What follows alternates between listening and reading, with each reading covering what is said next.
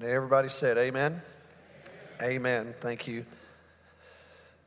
Well, today is May the 1st, and I have with me today a save the date. May the 1st, 2016. 6 years ago today was Celebration Sunday for First Baptist Arlington, where we launched our Blessing the Generations campaign, this capital campaign that was a truly pivotal moment in the life of our church. I would say it was one of those times in our church's life where it was a monumental change, and it has been an incredible gift and blessing to First Baptist Arlington. And it was 6 years ago today that we began this incredible journey of totally transforming our campus to what we have today. And so how many of you were here on Celebration Sunday 6 years ago? A lot of you were. Awesome. Well, we have a couple folks I want to invite to the platform. I'd ask Bill Weed and Jeff Williams to come join me if they would. Bill and his wife Julie chaired the Blessing the Generations campaign committee that was in charge of helping to raise the funds and the investment that our church is going to make in this venture. And so Bill's here with us. And then Jeff Williams. Jeff is chair of the master planning committee that put all the plans together for Blessing the Generations. I wonder if we have folks in here today, if you were on the master planning committee or Blessing the Generations campaign team committee, would you stand wherever you are so that we can say thank you for your work? We're so grateful. In these last 6 years, we have invested $24.8 million in our campus renovations and building a new children's building, as you know. But you have given $15,474,651 to Blessing the Generations. So thank you, church family, for your investment here. And we borrowed $9.4 million, and we've already paid that down to $7.8 million. And so many of you have continued to give to Blessing the Generations, and you've given to the debt retirement. I just want to tell you thank you. But I also wanted to acknowledge these two guys and the leadership they gave us. So Bill, you led the Capital Stewardship Campaign. So I want you to come and share a word of thanks and whatever you feel led to share with the church as you think about these last 6 years. So thank you for your leadership, sacrifice, generosity, blessing that you've been to our church during this time. Well, thank you, Pastor. And thanks to all of you. Thank you for your generosity. Thank you for your heart to invest in this place. Over 151 years, I think this church has had many pivotal moments, many turning points. And this one was certainly one for our generation, for those of us here at this time during this season here at this place in Arlington. And when I think about the last 6 years, I think about so many things, but it certainly has been a period of blessing and a time in which we're seeing the blessings passed on to future generations. I think about three words when I think about Blessing the Generations at this place. I think about investment, I think about stewardship, and I think about provision. Truly, God calls us to invest ourselves into His work. Our time, our talents, our resources, our financial resources. Certainly, He wants all of us. And we all have different resources, but He wants us to be fully invested. And that's what this campaign has represented to me as an opportunity for us all together to invest into God's kingdom here on earth. And by investing in this place, we're investing in things that will last forever. We're investing in people, and truly the investments are in people to bring people closer to God and show God's love to them. Stewardship, He also calls us to take care of what He's given us. He's given us all the resources. We're just giving a part back to Him, and He calls on us to steward them well. And for those who steward their resources well, I believe He's faithful to continue to provide. And so as a church, we're called to steward what He's given us. He's given us this location here in Arlington. He's given us these facilities. And by continuing to invest in them and upgrading them and keeping them as good tools for ministry, we're being good stewards for that. And then certainly God has provided. Oh my goodness, He has provided. He's provided through your generosity, through your gifts. And for that, we thank you. Thank you for being faithful in your generosity. And we're not done yet. This church is going to continue to go on. There's always going to be needs around here, so let's just continue to be all in and invested, being good stewards, and we'll count on God to continue providing. So thank you. Amen. Amen. Thank you, Bill. Bless you, brother. And then, Jeff chaired the Master Planning Committee. Over the last couple of months, we've had church members that they've just invested themselves way beyond our church. I went to a recognition ceremony at Lake Arlington, and the new house that is dedicated there at Lake Arlington, it's a beautiful place, hosting all kind of events, was named for our own Catherine Wildman. Catherine's sitting right here, and we were honored to be there that day, Catherine.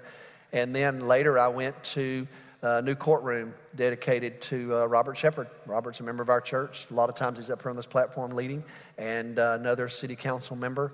And then on Tuesday, we're going to dedicate the plaza in front of City Hall and name it in honor of Jeff Williams. And so, Jeff, congratulations on that. Thank you for serving our community like you've done. But while Jeff's been doing all that, he's been leading this master planning at our church. And so, Jeff, I want you to share a word about that journey, and then if you would, lead us in prayer and thank God for how we've gotten where we are, man. Thank you, Pastor. Mm-hmm. Well, definitely the thing I want to share with you is how God was at work. The children's building and the preschool building, we had all kinds of needs, and we knew we needed to provide for growth too. And the preliminary price tag on that was way beyond what our budget was, and it was scary. All of us there on the Master Planning Committee and the staff, we were praying hard. How can we do this there? And God sent us the right contractors. We were able to find the right materials there. We did a whole lot of different work. God opened doors. And that budget came down about 35%. And the cost came down to the budget. We met the budget. And we're all just going, we couldn't have done this. God was at work there through making that happen. And y'all see the result of that preschool and children's building. What a need that we had, but to God be the glory. Amen. I mean, my goodness, there, it's amazing. And now every part of our church has been touched there with our facilities. Are we done? No, but we are a long ways when you think about where we were at in 2016 to where we are now. And we are so poised to be able to use these tools to be able to reach others. And thank goodness we're a church that God does use, and He does. And I just want to thank each one of you because we work together here, don't we? Mm-hmm. And we turn to God and not away from Him there each and every way. And we know that everyone is in different circumstances right now there after this pandemic. But think about if we were starting now on this campaign, where we would be. Instead, no, we're done, and here we are ready to move out and do God's work and to hopefully reach even more. With that, let's pray. Amen. Dear Father, we are so grateful to you. We are so thankful for how you have continued to show us and guide us, Lord, and how you continue to use our church. And dear Father, we just know that it is a big responsibility here that we need to step up and to use these facilities now for you. We just thank you for all those who have come before us that you have used in this church. We're very much aware of our history and how there have been so many building blocks that you have worked through people here to make a difference. And here we are now in 2022, Lord, and in very challenging times where our world needs you. Dear Father, please use us. Please guide us. And dear Father, I just pray that we will put aside all of the distractions of the world and that we'll reach out and recognize the opportunities that you're giving us to share our faith and to share the gospel, Lord. Dear Father, we love you. And we thank you for using us to let your light shine. In Christ's holy name, amen. Amen, amen, amen. Thank you, Jeff. Appreciate y'all. Thank you, Bill. God bless you guys. Appreciate your leadership. And thank you for helping us celebrate today. 6 years later. Wow, it's amazing what all's happened. Well, this morning, If you have your copy of the New Testament, I would invite you to look with me at 2 Corinthians. We'll get to 2 Corinthians chapter 3 here in just a minute. And you know that this year we have been exploring these various words in our biblical and theological vocabulary that begin with the prefix re. And so for the season of the spring, we are now studying what it means to be reconciled. You remember we introduced this last Sunday morning, the word reconcile in the New Testament. The Greek word underneath the family of English words associated with reconciliation is taken from the accounting industry in the ancient world, where coins were exchanged and accounts were reconciled. So that word that is now used in the New Testament to primarily refer to the reconciliation between God and us comes out of the accounting world, where the exchange was made and now the account is reconciled.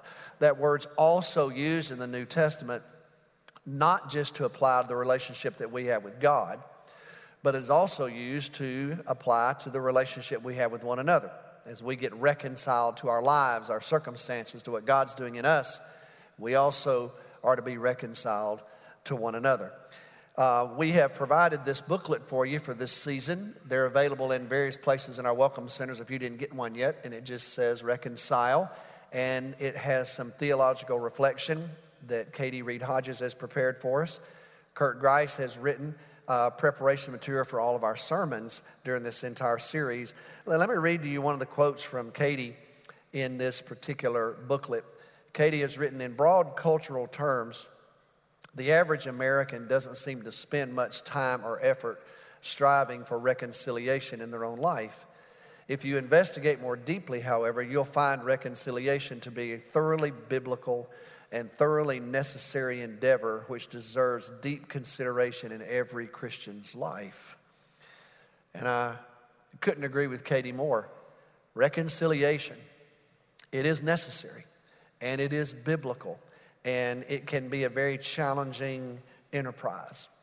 And I want to encourage us to give consideration to it in our own lives. So with that said, I want us to look at this text this morning, 2 Corinthians 3.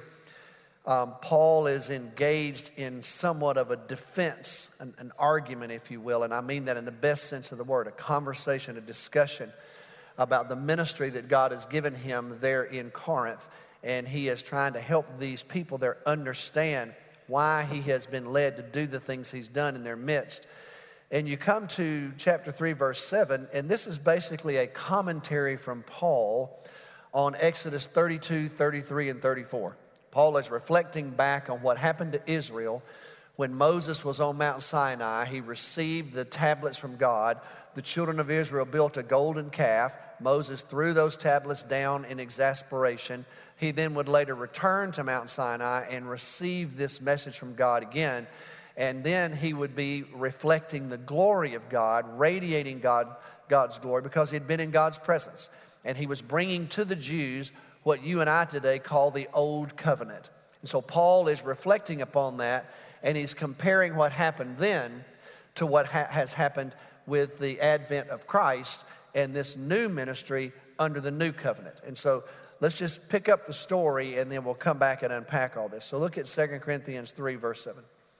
Now, if the ministry that brought death, which was engraved in letters on stone, came with glory, so that the Israelites could not look steadily at the face of Moses because of its glory, transitory though it was, will not the ministry of the Spirit be even more glorious? If the ministry that brought condemnation was glorious, how much more glorious is the ministry that brings righteousness? Now, Paul is using a technique out of Jewish rhetoric and Greek rhetoric, less to more. He's comparing what was less to what is more. Verse 10. For what was glorious has no glory now in comparison with the surpassing glory. And if what was transitory came with glory, how much greater is the glory of that which lasts? Therefore, since we have such a hope, we're very bold. We're not like Moses, who put a veil over his face to prevent the Israelites from seeing the end of what was passing away. But their minds were made dull, for to this day the same veil remains when the old covenant is read. It has not been removed, because only in Christ is it taken away. Even to this day, when Moses is read, a veil covers their hearts. But whenever anyone turns to the Lord, the veil is taken away. Now the Lord is the Spirit. Where the Spirit of the Lord is, there's freedom. And we all, who with unveiled faces contemplate the Lord's glory, are being transformed into His image with ever-increasing glory, which comes from the Lord, who is the Spirit. Now, this morning, let me begin as we unpack this text by also reading a quote from this booklet that Kurt Grice prepared in preparation for this sermon. And it basically summarizes the intent of what I want us to learn today. And that is this.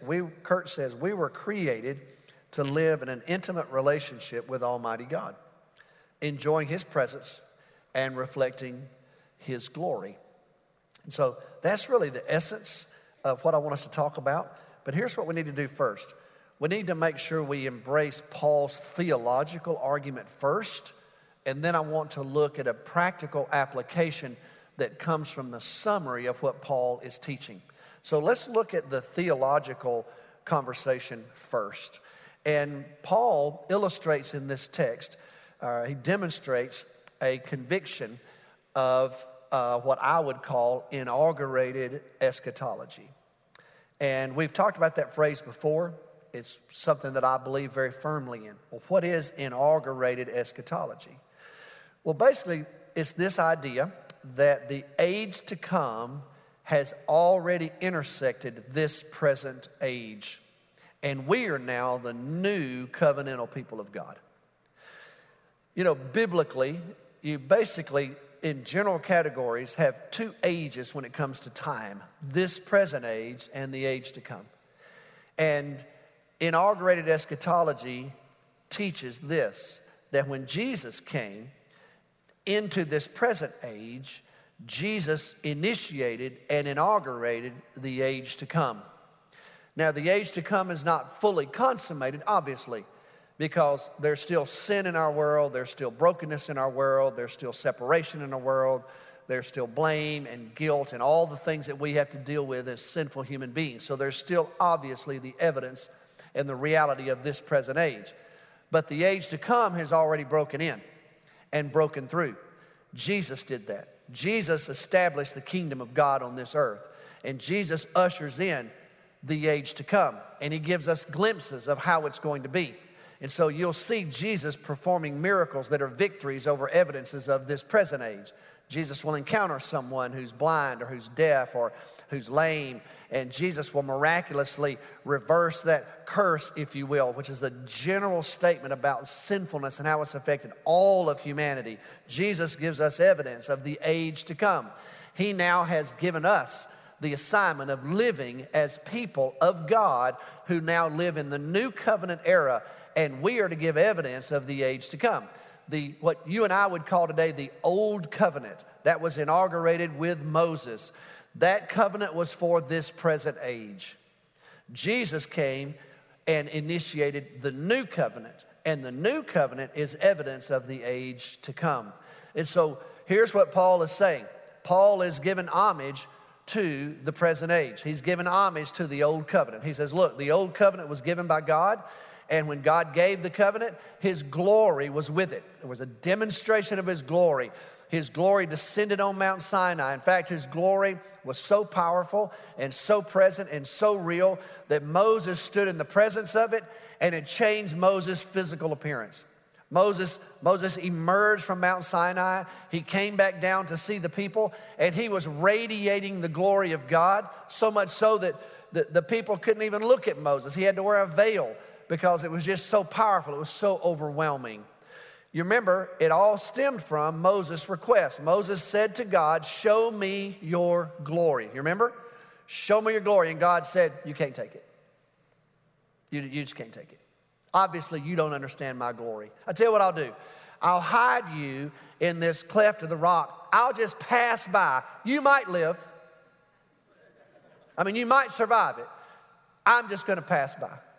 And so the glory of God passed by Moses, and Moses was changed. Now, artists have tried to depict Moses radiating the glory of God. How do you do that? Well, it's very difficult to do. But here's what's interesting. In the High Renaissance, there were some artists who decided to depict it based upon the original Hebrew in Exodus 34. So when you go back to Exodus 34, here's what the scripture says. It says that Moses had these, we might say, these rays of God's glory emanating from him. But the Hebrew word actually is the word for horn. Interesting. So some of you have been with us to Rome. Some of you have been to Rome. And when you go to Rome, Michelangelo is my all-time favorite sculptor. He wasn't a bad painter. But his chief skill was sculpting. His masterpiece, of course, is David. My favorite sculpture is the Pietà, which is at St. Peter's. But his most majestic statue, in my opinion, is Moses. And the statue of Moses is found at the tomb of Pope Julius at St. Peter in Chains. Let me show you a photo. I think we can do that. Here's a photo of Moses there in the middle of this, and he's holding on to the stone that's been given to him by God, and he's about to stand up. But I want you to notice this close-up of Moses. Do you see what's emanating from his head? 2 horns. And there are those who have looked at that and said, well, obviously, this is some kind of satanic representation. But people can just be ignorant, right? You know, and I mean, by ignorant, I mean the best sense of that word. They just don't know. This has nothing to do with the devil. As a matter of fact, in the Reformation era and the Renaissance era, Satan was not depicted with horns. That came much later. This is Michelangelo's attempt to be true to what the Hebrew text said. These horns were radiating from Moses. In other words, these rays of the glory of God were emanating from Moses' physical appearance, is the point they're trying to make in art. And Paul gives a shout out to that. Paul says, look, Moses, he received the old covenant and the glory of God was there, and he radiated the glory of God. And it was powerful. However, Paul says, that covenant has been surpassed by Jesus and the new covenant. And Paul's point is, if glory came with the old covenant, can you imagine the glory with the new one?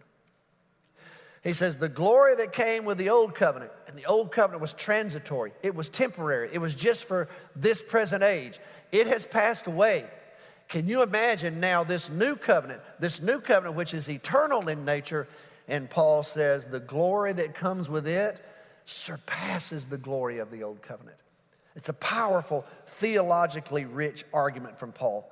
Paul is talking about how God is reconciling the world to himself now through this new covenant. And he says, I'm a minister of that new covenant. Paul is not claiming to be greater than Moses. Paul is claiming to represent a covenant that is greater than the one Moses represented. That's his point. And he says, this ministry I have with you in Corinth, it is a ministry of this new covenant. Now, this argument that Paul is making is right in the midst of him trying to mend a relationship with the church at Corinth. And I would just tell you, in order to understand 2 Corinthians, you need to do a little homework. I would just challenge you to do it because Paul has a very complicated relationship with Corinth. He goes there in Acts 18. He establishes the church. He lives almost 2 years there. He writes them a letter.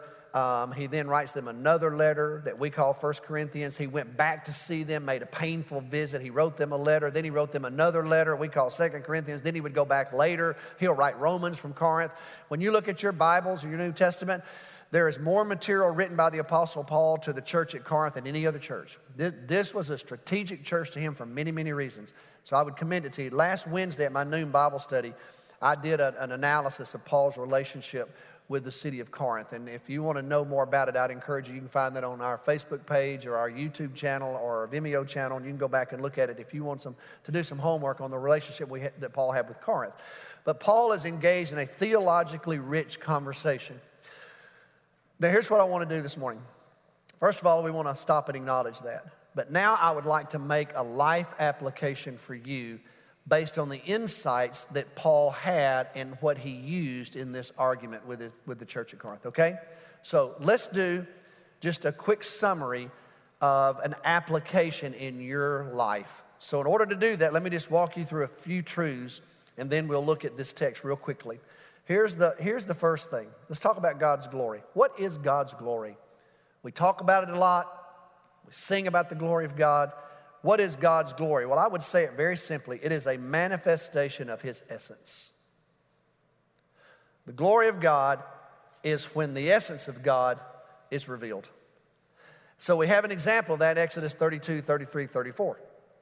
God passes by Moses, and then there's this declaration. Here is God's glory. He's compassionate. He's gracious. He's abounding in love and faithfulness. He forgives. He continues to love. And He holds people accountable in a righteous and gracious way.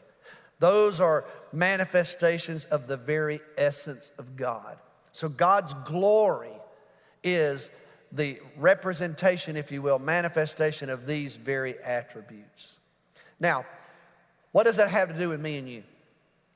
Well, when you read the scripture, here's what you'll discover about us. We are God's people, and we are uniquely designed to reflect God's glory. Isaiah 43, verse 7 says this, my people I've called by my name, whom I have designed for my glory. Psalm 8 says we've been crowned with the glory of God. But Isaiah 43:7 says we've been created by God for His glory. So what does that mean? What that means is this, that every day in my life, as one of God's children, God's glory is supposed to be on display in me. I'm supposed to be reflecting it. Compassionate, abounding in love, gracious, abounding in faithfulness, forgiving, holding people accountable righteously and graciously. So every single day of my life as one of God's children, God's glory is supposed to be reflected in my life. So let me just stop and ask you, how are you doing when you get up on Monday morning in your life, in your everyday life? I'm not talking about in your Bible study, coming to church. I'm not talking about that. I'm talking about in your everyday life. How much of God's glory is on display in you? Well, here's where the challenge is. Here's the problem we all have. We all have the same problem. And you know what that problem is? Sin. And let me tell you what sin does to us. Sin prohibits us from fulfilling our destiny as God's people.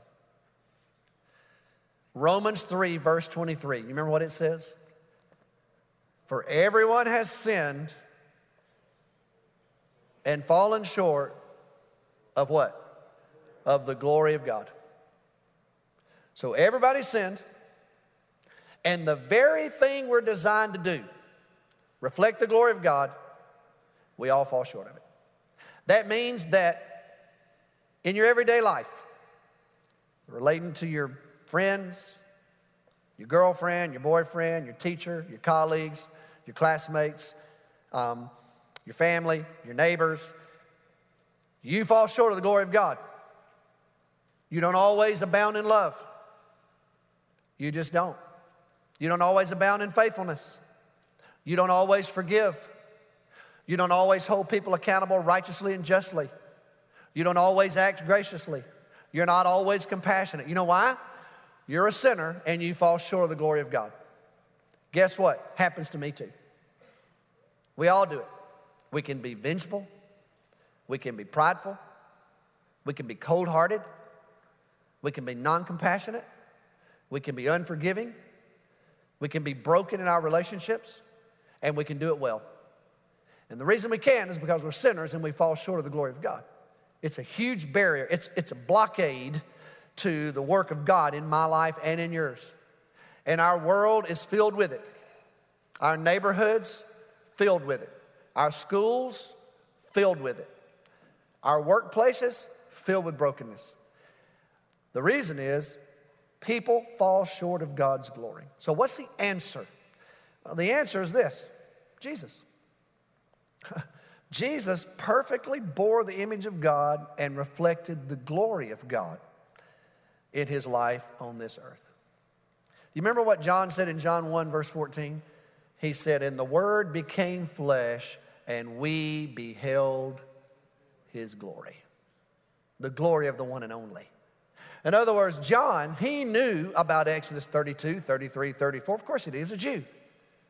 John was a theologian. John knew about the glory of God. And here's what he said. He said, the glory of God, we saw it in Jesus. Everywhere Jesus went, glory of God. Every conversation, glory of God. Every relationship, glory of God. We saw the glory of God in Jesus. As a matter of fact, Jesus, he perfectly bore God's image and reflected God's glory in this world. So listen to Hebrews 1. The writer says this, in the past, God spoke to our ancestors through the prophets at many times and in various ways.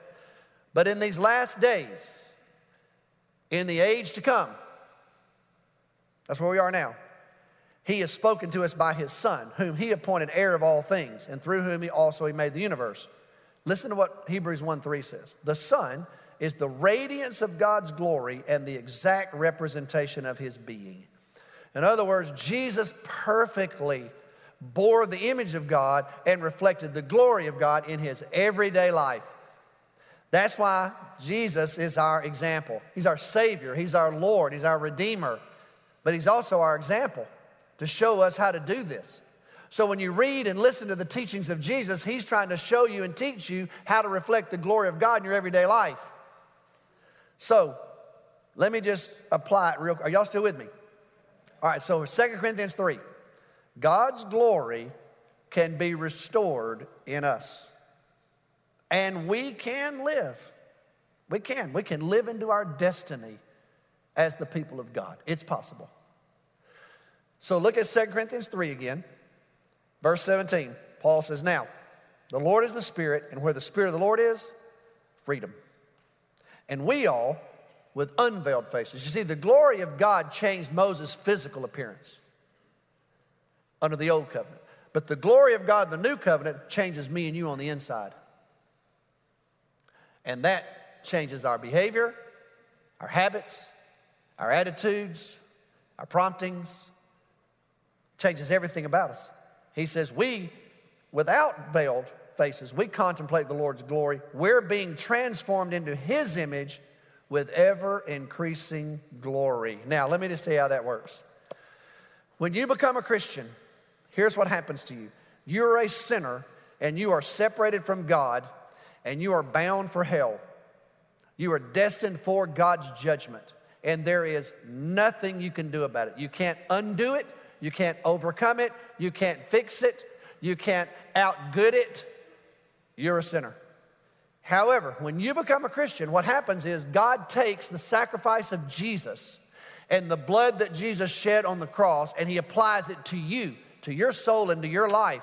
And because your debt has been paid by him, he forgives you for being a sinner. And you are cleansed from your sin. And you are given a precious gift right then. You are born again and you're given a gift from God that will last forever. It's eternal life. And then God gives you his Holy Spirit. And his Holy Spirit comes and resides in you. And so now as a Christian, you have the Spirit of God residing in you. And the Holy Spirit is there to equip you, to empower you, and to change you.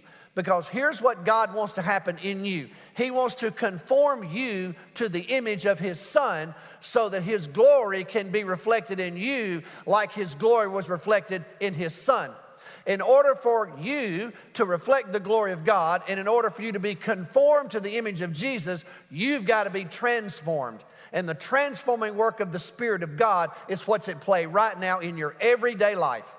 It happens on Monday morning when you get up. The Spirit of God is working in you because the Spirit of God wants to conform you to the image of Jesus so that on Monday morning you will be transformed and you will look and you will act like Jesus and you'll reflect the glory of God in your world.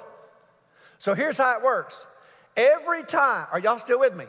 Every single time you win a spiritual victory in your life, every time you overcome some sin, small as it may be in your mind, every time you have victory over some temptation, Every time you come to a crossroads and you make a really good spiritual decision where you're obedient to God, every time you beat down the temptation to go your own way, follow your own path, and do your own thing, and submit yourself to the will of God, every time that happens, here's what's going on in your life. A little bit of the glory of God is reclaimed in your life and reflected in your life. And it happens every day, little by little. A little bit of glory is restored when you had a victory in that moment. A little bit of glory is restored when you chose to forgive and not retaliate in that moment. A little bit of glory of God is restored in your life when you chose to show grace. A little bit of glory is on display in your life when you choose to be faithful instead of being unfaithful. A little bit of glory is on display in your life. God reclaims some ground in your life whenever you choose to not act in vengeance, but you choose to be gracious and godly and mature and wise and listen to the voice of God. Here's what Paul says. Here's what we're doing. We're going from glory to glory to glory to glory to glory to one day to glory. See, that's what's happening. That's the Christian life. So you and I are without excuse. We can't say, well, I'm just a sinner. We already know that. Well, I just give in. We already know that. But guess what? The Spirit of God is in you, and the same power of God that raised Christ from the dead is alive in me and you. And so God is giving us the ability to be restored and God's glory to be on display. And the only way it can happen, there is only one path. There is no other path. It's exactly what we say at this church. Glorifying God by following the Jesus way. Jesus said in John 14, verse 6, I'm the way. I'm the truth. I'm the life. I'm the only way. He's the only way to heaven. He's the only way to have that kind of life on this earth. The only way for the glory of God to be restored in Dennis Wiles' life is when Dennis Wiles chooses, instead of following the Dennis Wiles way every single day, to follow the Jesus way. And the hope is that before this thing is over, the Dennis Wiles way gets really close to the Jesus way. That's the hope. That's the glory of God on display. So you know what I'm praying for you? That. I'm praying that over you. When you get up on Monday morning, on Saturday afternoon, on Tuesday night, that God's glory is being reclaimed in you, and it's on display. Here's what it does, y'all. Jesus said, when other people see your works, they'll glorify your God, your Father in heaven. They'll be drawn to it. You see, here's what you don't know. I don't think you know this, but everybody in your life has what we in Alabama would call a hankering. There's something buried way down inside of them. And they want something. And they don't even know why, but they want it. And when they see it fully, authentically, genuinely on display, they're drawn to it. They can't help themselves. That's the Holy Spirit at work in them through you. So may you and I have the glory of God restored in us. May it be so. Let's pray together. Father, we thank you, Lord. You've been so good to us. And we just want to thank you for your presence in our lives and the transforming work of your Spirit. And we confess to you our brokenness, our sinfulness, our unwillingness sometimes to be conformed and transformed. We know that it's a partnership and it requires something out of us. And so, Lord, we pray that we'll find your hand at work in us and through us, and that you will reclaim lost ground in our everyday lives, and that we'll see your glory restored in and through us. And we pray that in Jesus' name. Amen.